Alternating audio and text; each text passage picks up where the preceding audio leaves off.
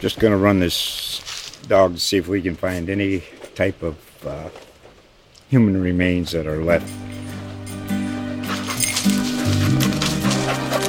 Listen to Where Secrets Go to Die, The Disappearance of Derek Hennigan. From the Detroit Free Press, a new podcast set in the woods of Michigan's Upper Peninsula. Available on Apple, Spotify, Freep.com, or wherever you get your podcasts. Ticket City presents why you go to see the Red Raiders. So this was the moment in tech sports, and I was a senior in high school at the time, and I remember wanting to go to the game, but I couldn't because I had to work a shift. When my shift ended, me and my coworkers just turned on the radio, and we all hung around my truck, and all of a sudden we heard the roar of the crowd, so we knew something happened, and then we heard the famous call on the radio of Crabtree scoring to beat UT. Put yourself in the action with Ticket City. Visit LubbockOnline.com/sports and click tickets. Yeah, important 2-game homestand for our team. Saturday's game is the most important game of the season because it's the next game on the schedule.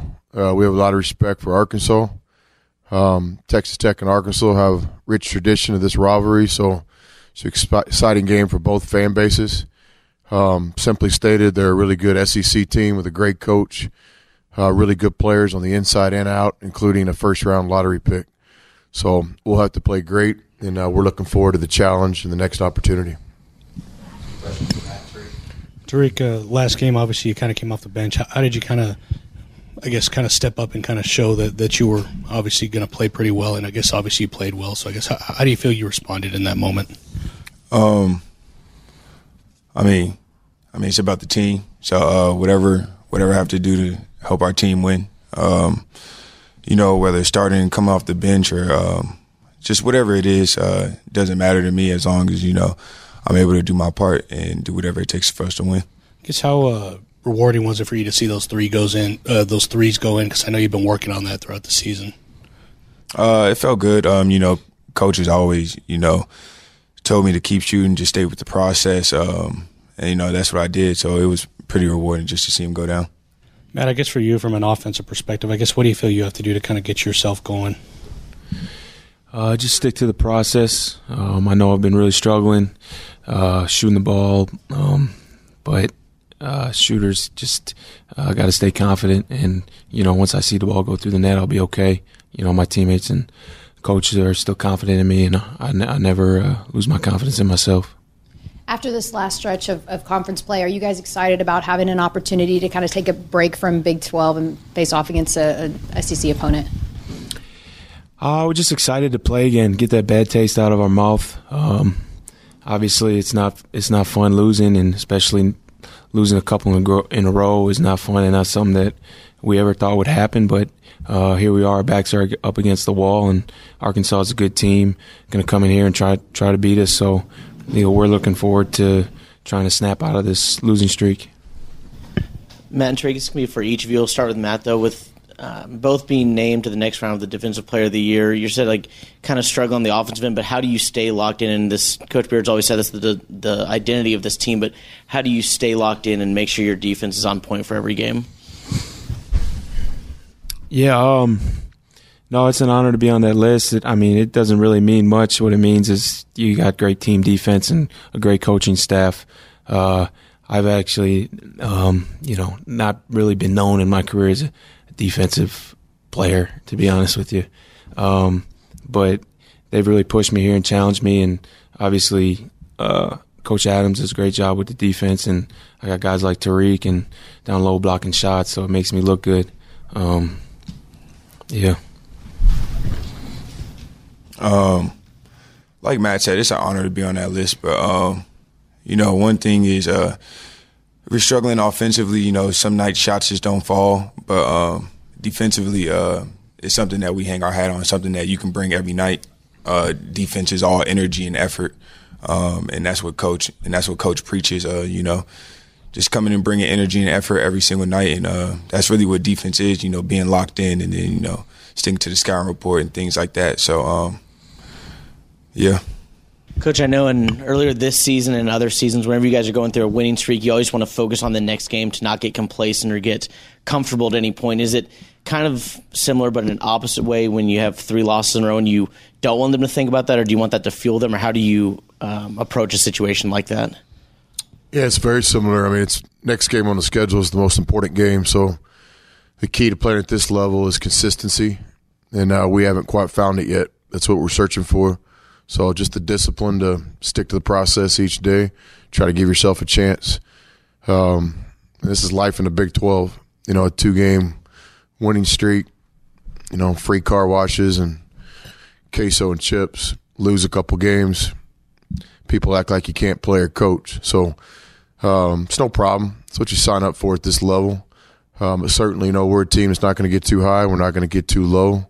Going to continue to execute the 12-hour rule. We're going to continue to execute our process every day, try to get our players better, try to get our team better, try to coach better, try to get stronger, try to become better men, and we'll see what happens with the scoreboard. You said that a lot of the Big 12 teams really focus on their defense this year, and kind of Taylor mentioned where it's a little bit a break from conference play, gain a team like Arkansas. Are there similarities you can pull on there? How is the Arkansas team put together compared to what you've already faced? Very similar. I mean, we like to say the Big 12 is the best conference, but I always say arguably so because I have great respect for every basketball team in every conference. So the SEC is a premier league. The Big 12 is a premier league. You're talking about really good coaching. You're talking about really good players. And most teams have NBA players. And certainly this is the case with Texas Tech, Arkansas, Saturday at 5 o'clock. So Arkansas has really good three-point shooting, just like we see every night in the Big 12. They have a pro inside that's just a really good player and shot blocker and talented player. They've got a coaching staff that makes their team very aggressive. So I would tell you that SEC is very similar to the Big 12, and Arkansas is very similar to the teams we play in the Big 12.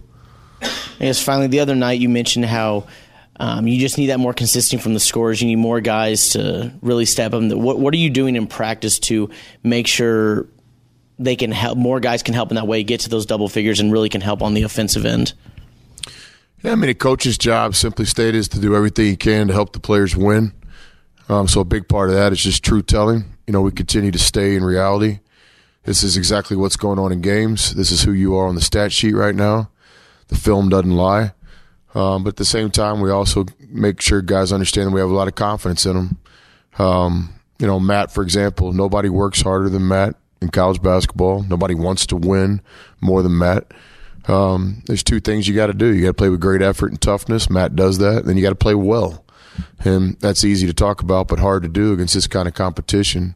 So, I would think we just stick to the process and we try to teach our guys, but at the same time, we instill confidence.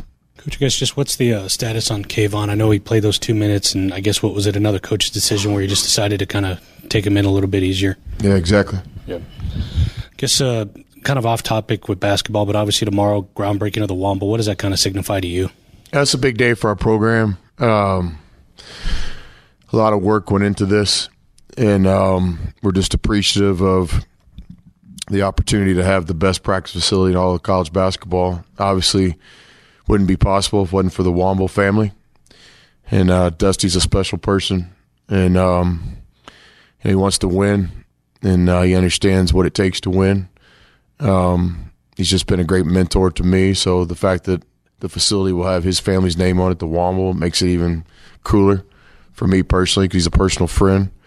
Always recognize the past players and coaches. These things don't happen unless your program's had some success. So, I always think of the people in my lifetime of basketball with Gerald Myers and James Dickey, and certainly Coach Knight and Pat and Coach Smith and all the coaches that came before us, and then certainly all the great players.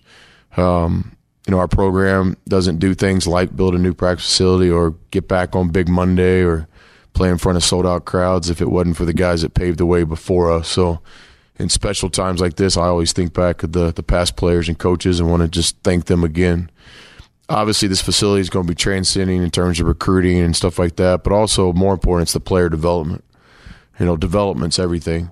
So now we have a top-notch facility that'll be open, 24/7, 365, where our guys can get better. So I love the recruiting part of it, but equally, I love the development where we know we can live and breathe and eat and sleep in there and get better so we can compete in this league. Thanks.